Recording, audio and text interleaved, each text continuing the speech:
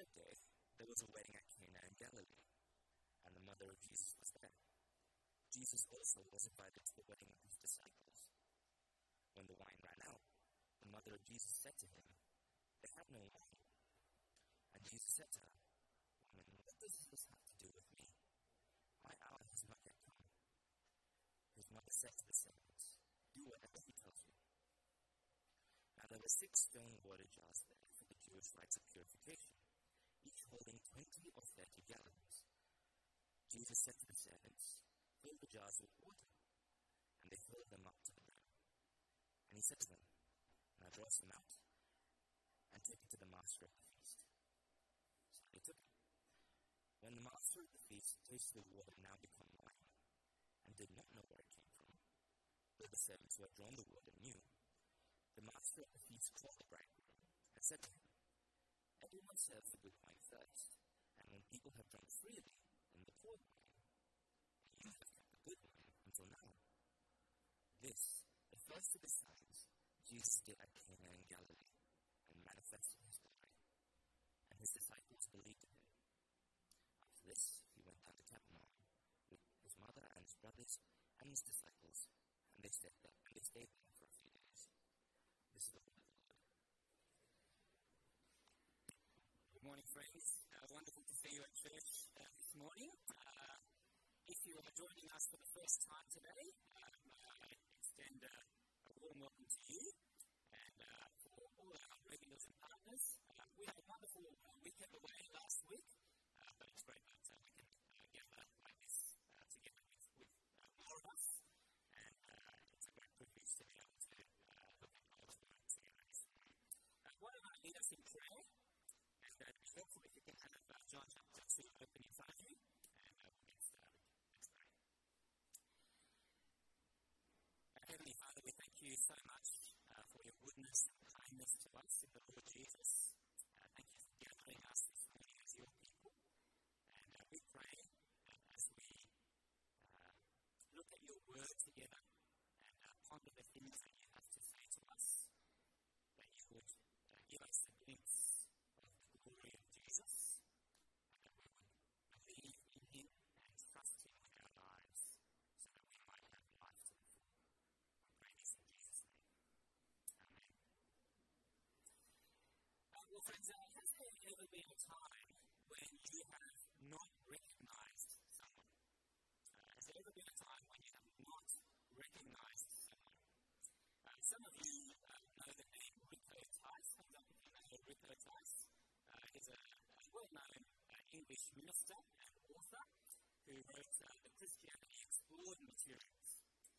But he tells the story of a time when he was invited to a fancy dinner party, and as he waited outside the restaurant, he found himself standing next to this tall young man. He didn't think too much of it at the time, and after a while he just ended up ignoring him and continued to wait in front of the restaurant. But the story goes that after a while, another man came and ushered this tall young man away from the table, saying, "William, you're expected in the dining hall." It turns out that the dashing young man who was standing in front of him was none other than Prince William, the future King of England. And he had just ignored him. I mean, he totally missed the signs, didn't he? He missed the expensive suit. He missed, the slightly balding head. He missed the servants. He missed the fact that the dinner invitation had indicated that there would be royalty present. Now, we've been looking at John's Gospel for a few weeks now, and you might remember that John's Gospel is all about understanding the signs so that we might recognize who Jesus really is and put our faith in him. In fact, turn with me to the end of John's Gospel, John chapter 20, verse 30 to 31. We've seen this part of John's Gospel before. But in John chapter 20, verse 30 to 31, you can see there that John consciously says that his gospel is a collection of signs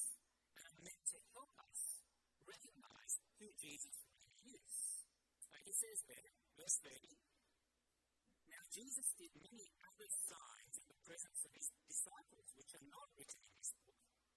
But these are written, these signs are written, so that you may believe that Jesus is the Christ, the Son of God, and that by believing you may have life in his name. You see, friends, to not recognize Prince William is bad. But it's not the greatest tragedy in the world, is it? I mean, you miss out on an opportunity to talk to someone important. You miss out on a story to tell your grandchildren. But that's about it. But to miss out on recognizing Jesus so that you ignore him is a matter of life or death. John says, if you recognize the signs and you believe in who Jesus really is, then you will have life in his name. But if you miss the sign so that you end up ignoring Jesus, if Jesus has no effect on your life, there is no life for you in the end. So, as we look at the signs of Jesus, will you believe that Jesus is God's King? Will you believe that he is God's Messiah in ways that lead you to eternal life? Or will you leave this place this morning ignoring Jesus, letting God's word drip off you like water off a duck's back in ways that lead us to death? My friends, the passage we're looking at this morning is the first of the signs or miracles that Jesus did. And it's the well-known incident where Jesus turns the water into wine. And you can see there in verses 1 and 2 that we're given certain details about this wedding. If you picked up the wedding invitation for this event, you would see that the location of the wedding was in Cana, a place called Cana in Galilee, not too far from Nazareth, where Jesus lived. And you would see that among the guests were the mother of Jesus, who probably was a widow by this stage of Jesus' adult life, as well as Jesus and a number of his disciples who were also invited to the wedding. However, did you notice that right at the beginning of the passage, John tells us that this wedding was on the third day? Why would he tell us that this wedding was on the third day? Why is that detail important? Well, it's important because if you have been a careful reader of this early part of John's Gospel, you might have noticed that John actually keeps a careful record of the days in this early part of Jesus' ministry. And so, if you think back with me to chapter 1, verse 19, chapter 1, verse 19, you have day 1. That's the day, if you remember, where some priests and Levites were sent from Jerusalem to go and sort of check out what John the Baptist was doing and to find out more about him. If you come down with me to chapter 1, verse 29, that's day 2. Because it's the next day, when John the Baptist identifies Jesus as the Lamb of God who takes away the sin of the world.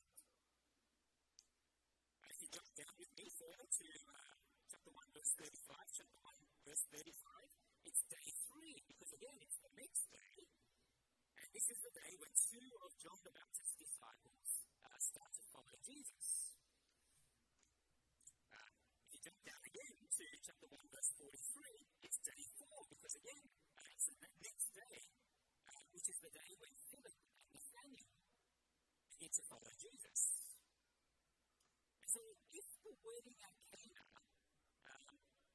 occurs 3 days after this, then what this means is that the wedding at Cana occurs on the 7th day. It's really interesting, isn't it? Now, I don't think this is an accident, because nowhere else in John's Gospel does John record a careful account of the days in the way that he does here. Further, you might remember that in the Bible, the 7th day is a very important day because it symbolizes heaven 6 days, and on the seventh day, he rests. But this is a rest that goes on forever. It never ends because it symbolizes the eternal rest or life in heaven that God's people will have for all of eternity. That is, I think what is happening here is that Jesus chooses to do his first sign on the seventh day because this wedding in Cana symbolizes the eternal life in heaven that he is ushering in for his disciples that he has just called. Of course, the Bible often uses the picture of a banquet, similar to a wedding reception, to symbolize what heaven will be like. In the Old Testament reading that we just had, maybe read out for us from Amos 9, for example, heaven is described as a great banquet full of the best food and drinking with the best wine. And God's people experiencing joy and delight and celebrating the goodness of God. But isn't it wonderful that the first sign that Jesus gives in his earthly ministry is at a wedding? And one commentator says that it shows us something of Jesus, that his first miracle happens at a wedding rather than a funeral. For the Christian life is a life full of joy and full of delight and celebration because Jesus is the one who ushers in for us the fullness of life. Eternal life in heaven that begins now and stretches on for all of eternity. And so, the grumbling Christian, or the morose Christian, or the cranky Christian, is a bit of an oxymoron, isn't it? Of course, that's not to say that we will not suffer hardship or difficulty or tragedy in our lives. But it is to say that if Jesus really is the one who ushers in the certain hope of eternal life in the wedding banquet of heaven, that our life ought to be characterized by joy, by delight, by celebration. Is that your life? Is that my life? But whilst the setting of this first miracle is the wedding at Cana, the sign in our passage is the turning of the water into wine. Now, in my growth group this week, we shared stories of things going wrong at weddings. I'm sure you have your own stories to tell. Someone had been to a wedding where the bride was getting cold feet and I didn't know whether she should turn up or not. Someone else had been to a wedding where an inappropriate apple gave an inappropriate speech. I've been to a wedding where the bride turned up an hour late. All of us sitting there. I'm sure you have stories you can tell as well. But here, the crisis of the wedding in Cana is the running out of the wine. In the culture of Jesus' day, wedding celebrations would last about a week. And so a lot of wine was required. And here it seems that they've miscalculated the amount that is needed. Of course, in our alcohol-obsessed culture, we can kind of feel the gravity of this kind of tragedy of no alcohol at a wedding. But in the ancient world, it would have brought great shame, particularly to the bridegroom, whose responsibility it was to make sure that his guests were well provided for. So, what does Jesus do? Well, he tells the servants that they are ready to fill up 6 stone water jars with water all the way up to the brim. And you can see there in verse 6 that each of these were very large jars. We're told that they were 20 or 30 gallons each. And so for 6 of them, it would be 120 or 150 gallons, which it's quite interesting that we have some guests from America here.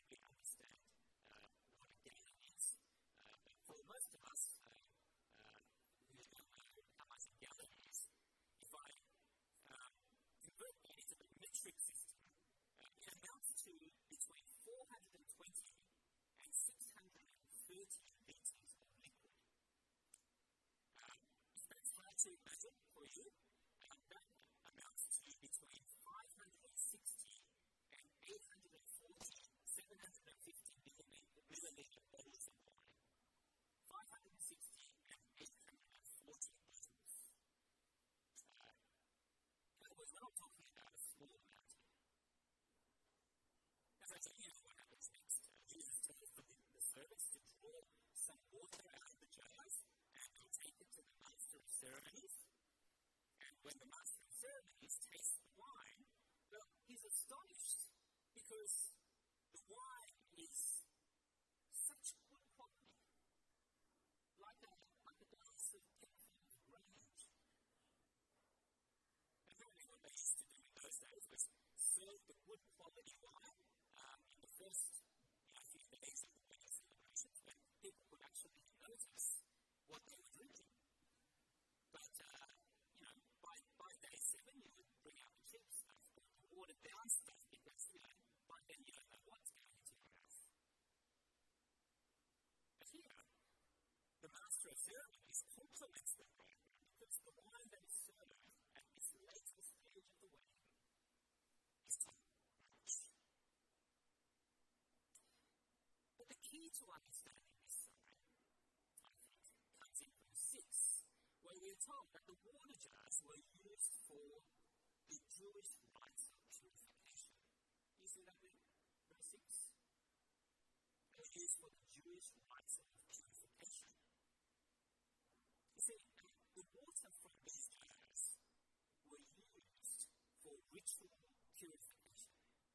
In other words, people would wash their hands, perhaps even wash their utensils in this water so that they would be ritually clean before God. And you see what's happening here? When Jesus comes along, he replaces the old with the new.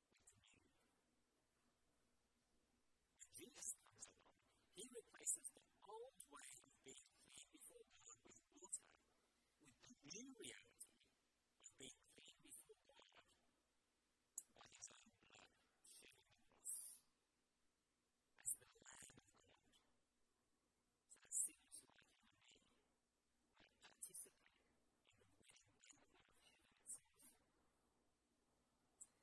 One of the great photos in sporting history is of the captain of the English football team, Bobby Moore. Anyone know who Bobby Moore is?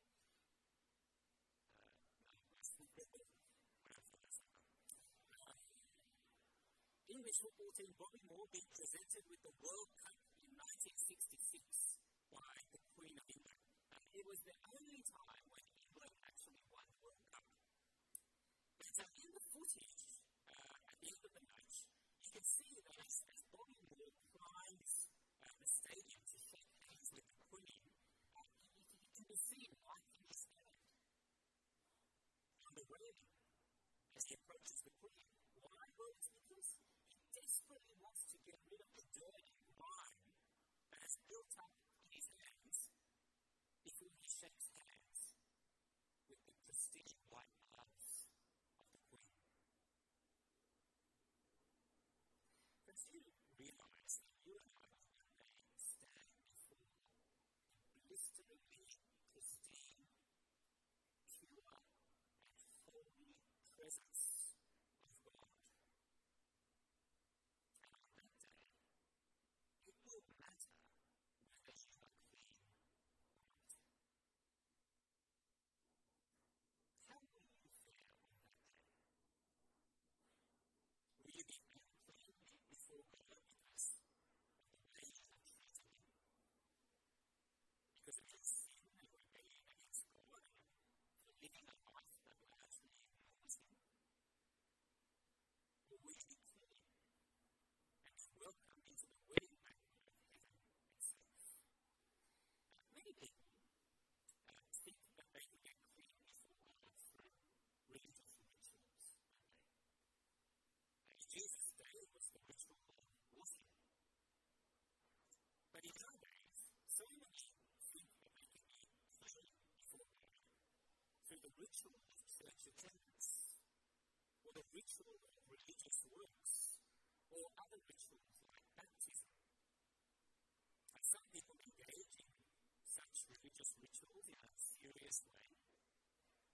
just engaging in these rituals in a token way, thinking if I just do that from time to time, then God will be pleased with me. In fact, I think it's often tempting for Christian people to slip into this kind of thinking as well. Don't you think? But many Christian people think that they are initially saved by grace from God, but in order to stay in God's kingdom, or you need to do that through religious ritual and religious works and religious things that you do. But can you see and hear what it says? Religious rituals will not make you clean before Him. In this first sign of Jesus, He abolishes the old, which is about ritual cleansing, and He brings in the new, which is about faith in Him. Having faith in Him as the Lamb of God who takes away your sin and my sin. See, it's only by putting your faith in the blood of Jesus and having Him as the King and Messiah of your life that you will be clean before God and you clean before God. Do you believe that Jesus is the only one who can make you clean by His blood? It's a question that matters. If you've never come to Jesus before, putting your faith in Him, willing to follow Him as your King and your Messiah, and perhaps this is the day that God is calling you, telling you to come to Jesus, to be cleansed from your sin, and to be given eternal life in the wedding banquet of heaven itself. If you've never done that, will you do that this morning? Now, friends, we've already seen that the signs of Jesus in John's Gospel are not simply there so that we can be impressed by the miracle. No, they are there so that we might see that Jesus is God's chosen King and His Messiah, and so that we might believe in Him and have the fullness of life in Him.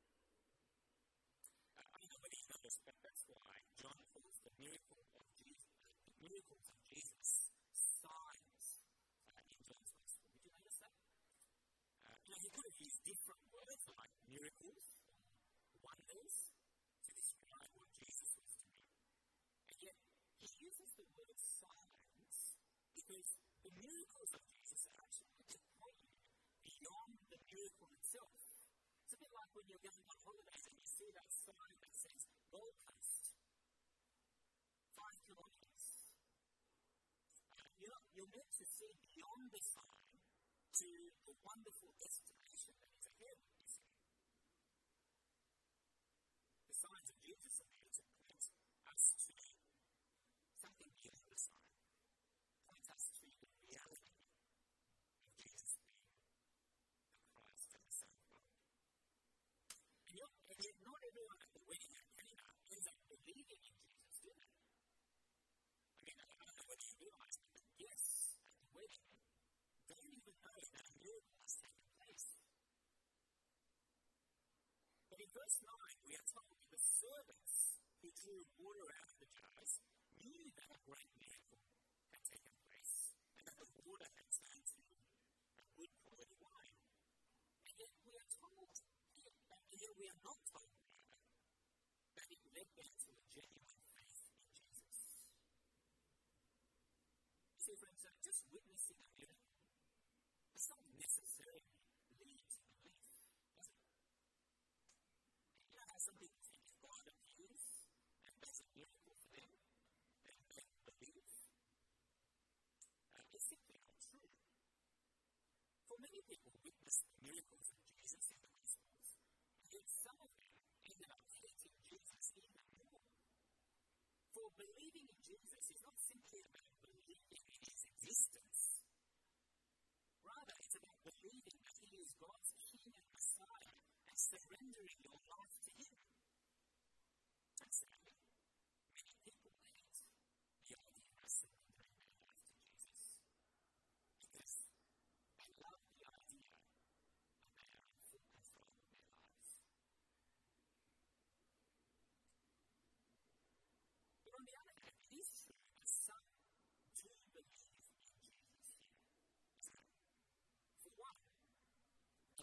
of Jesus ends up believing in him. You may remember that in verse 2, she is the one who alerts Jesus to the crisis of the wine running out in the first place. Perhaps the bride and groom were close friends of Jesus' family, and so Jesus' mother feels a responsibility for what's going on. But here's the strange thing. When the mother of Jesus alerts Jesus to the problem, Jesus says something strange. For he says to his mother in verse 4, "Woman, what does this have to do with me? My hour has not yet come." Would you say that to your mother? And what does Jesus say to his mother? I mean, it sounds quite rude and disrespectful to call your mother woman, isn't it? But I want to suggest that the word woman is not quite as rude and disrespectful in the original language as it sounds in the English.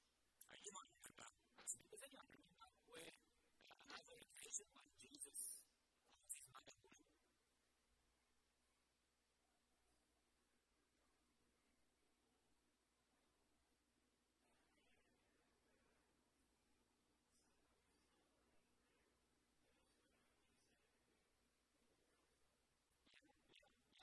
Right at the very end, when Jesus is hanging on the cross, he says to his mother, "Woman, behold your son." And so, this is not a term that is rude or disrespectful. But the word woman is not exactly a term of endearment either. So what Jesus is doing here is, I think he's putting a little bit of distance between him and his mother, which, by the way, he frequently does throughout the gospel. Why would Jesus do this? Well, it's because as God's King and Messiah, Jesus has come to show his glory, to reveal his glory to the world. But he's not going to reveal his glory on his mother's terms. That's why even though Jesus does end up doing a miracle at the wedding, and he doesn't do it publicly so as to reveal his glory to everyone too early.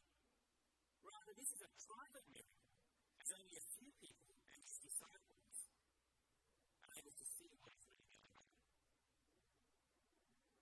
And yet, even though the mother of Jesus is mildly rebuked by Jesus here, notice that she still believes in him.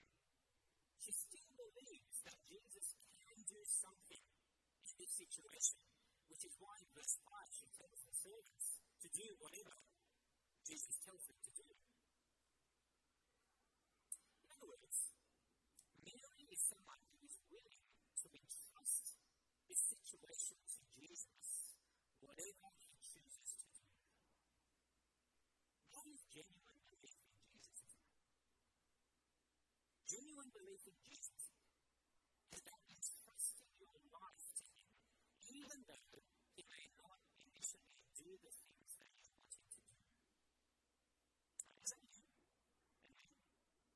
And do we believe in Jesus by entrusting our life to him, even though he does not do what you expect him to do in your life? Secondly, it's the disciples who believe in Jesus, isn't it? And this is in verse 11 where it says, "This, the first of his signs, Jesus did at Cana in Galilee and manifested his glory, and his disciples believed in him." In other words, when the disciples of Jesus saw Jesus turning water into wine, they saw more than a miracle. For what they saw was the glory of Jesus. What they glimpsed in that moment was that Jesus was the pre-existent Word come in the flesh. What they glimpsed was that Jesus was the Lamb of God who would take away their sins and purify them so that they can be clean before God. What they glimpsed was that Jesus was God's King and Messiah who was ushering in a glorious age of God's wedding banquet.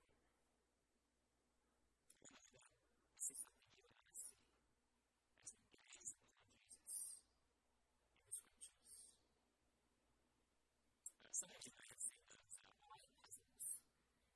Using those puzzles where you have an image in front of you, it's just a series of dots. But if you stare at the puzzle for long enough, sometimes you can see a wonderful image kind of jumping up at you, jumping out at you, as you see the puzzle. You know what I'm talking about? Well, I want to suggest that the signs of Jesus are like this. Some people will see the sign and not like Jesus. So many people are happy to acknowledge Jesus as somebody who did great things and miracles, and yet they cannot see that Jesus is God's King and His Messiah in ways that change their lives. And yet some will see the signs of Jesus, and they will start to glimpse something special about Jesus.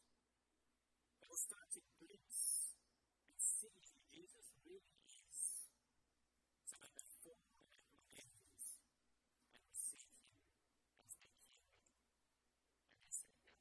And it is to these people that God grants entry into the wedding banquet of heaven itself. So friends, what do you see when you see the signs of Jesus? What do you see when you see this sign of Jesus? As Jesus turns water into wine, do you simply see someone doing a miracle and making a very discernible impact in your life overnight? Or do you see your King and your Messiah? Do you see the one who has come to purify you of your sin and die on the cross in your place as the Lamb of God? Do you see your bridegroom who has come to bring joy and abundance and a great celebration in a great wedding banquet of heaven itself? Isn't it great that when Jesus comes, His first miracle is not at a funeral, but at a wedding? Believe in Him, follow Him, for He comes to bring life and life in all its fullness and all its abundance and joy. Shall we pray together? Heavenly Father, we thank you so much for your word to us this morning, and especially for our Lord Jesus Christ. Thank you that in changing the water into wine, He shows Himself to be a generous King and Messiah who has come to bring us to the wedding banquet of heaven itself. And Father, please help us to glimpse the glory of Jesus this morning. Please help us to see Him as your word come in flesh. Please help us to see Him as the Lamb who purifies us from sin. And please help